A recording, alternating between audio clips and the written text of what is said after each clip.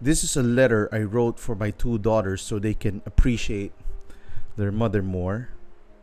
They are at an age where they could be thinking for themselves, and our control over their lives is lessening.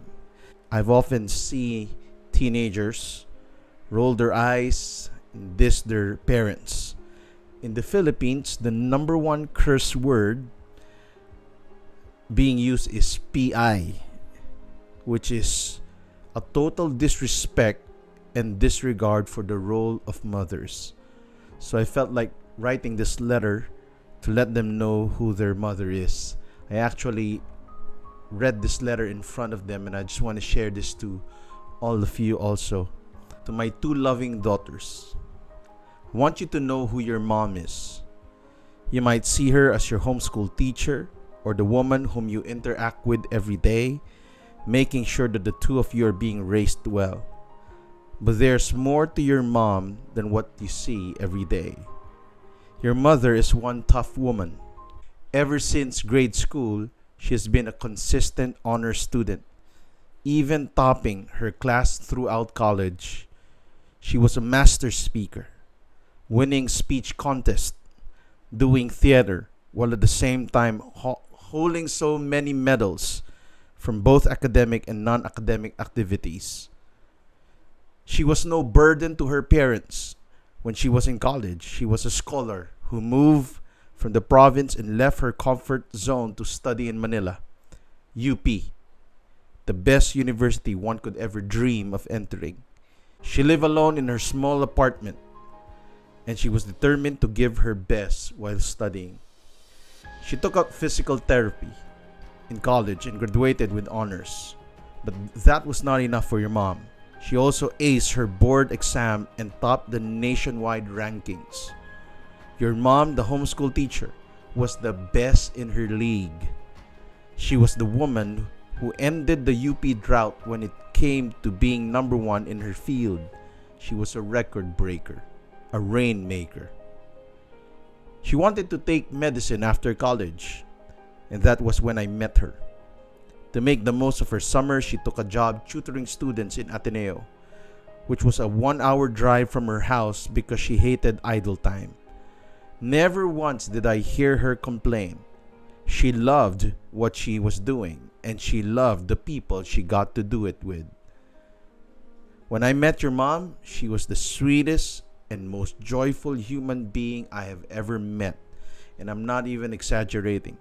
I decided then that I was going to marry her before she even decided she wanted me at all. She was able to enter UP, School of Medicine, another feat that few could ever do. Yet for her, it was just another day of doing something great. Whatever your mom sets her mind to, she can achieve. In her first year as a med student, she had a significant decision that needed attention. You see, I proposed to your mom. I proposed to her when she was in med school. Because your mom was excellent, she wanted to give it her best. She had to wrestle between med school or starting a family. She could not see herself doing both. Most of her friends and relatives told her to pursue her dreams of becoming a doctor. The school administrator wanted her to stay the course. Yet she did one of the most selfless things I've ever seen. She gave up her dream to have me and to have you both. She chose family over her dreams. She told me that for her to give it her best, she needed to focus on what she felt was way more important: the kids and me. That is your mom. She didn't care what others would say when she quit med school. She was fighting for you and me even when you girls did not exist yet. I hope you do the same for your mom. Your mom married me. She left everything for me. She married a campus missionary, which meant she was going to sacrifice many things: her dreams, her financial goals, and what she wants to be: medical doctor for the kingdom of God. And she did that willingly and joyfully. I've never ever seen such a woman prepare our house to become a home to friends and family with the little budget. And I'm not exaggerating with the little and the meager budget we had. She made sure that we had a decent home. When you were born, Mika, Mom had to go to Manila to buy and sell diapers so that we could afford to have some for you. She braved the crowd and sold baby diapers to her friends because she wanted both of you to have the bare necessities of life. And through all these, I never heard her complain. When we were asked to move from the fort, our church at the fort, to Green Hills, she had to leave her friends to start the church with me. Your mom was carrying you, Aliana. You were 2 years old at the time while Mika was in her womb. She would minister to people, lead worship, counsel people, and sacrifice so much because she supported me and loved us. She should have been with her doctor friends at this point, yet she chose to give that up for us. Where I went, she followed. There were days when I was out the whole night ministering, yet she held the ropes at home.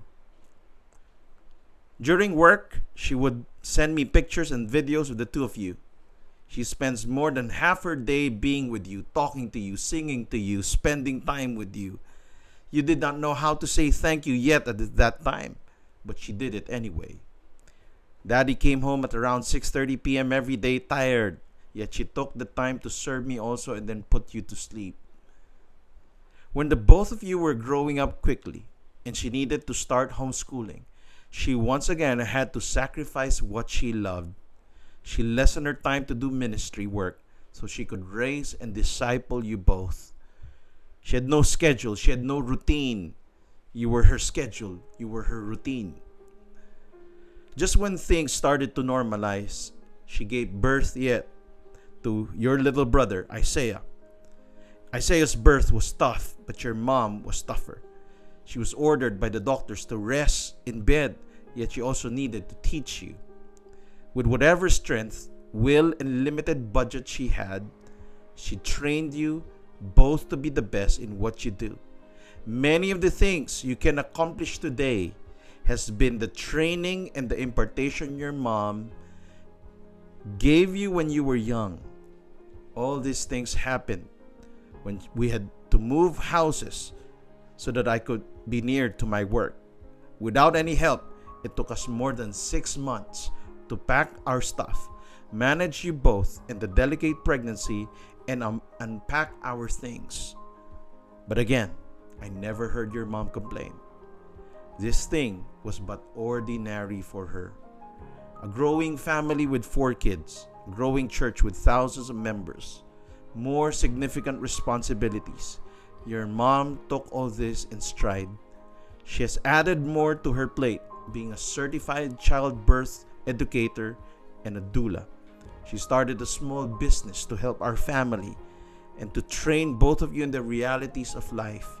She's preparing you for life, and you have to thank her for that. She was and will always be tough. I know there are days when she would ask why she was destined for this kind of life and would instead love the simple life, but she knows she can't. Much is given, much is required. This is what she's instilled in all of us. Both of you are gifted beyond measure, and you know that. Do not despise that. Learn from your mom, the one who shaped both of you. While many teenagers in your generation are into boys, K-pop, and other trivial matters, your mom did everything to expose you to leadership, faith in Jesus, classical music, books, friendship, and community. So, with whatever opportunity is given to you to appreciate, honor, and respect your mom, take it. Show it to her by being hardworking, loving, affectionate, responsible, respectful, and honorable. A seed of your mom is in both of you. Nurture it, cultivate it, I love and honor your mom. What she has done since I met her has surpassed what I've ever done for you and the family. Don't ever take that for granted. Love her and respect her until the very end. Okay? That's it.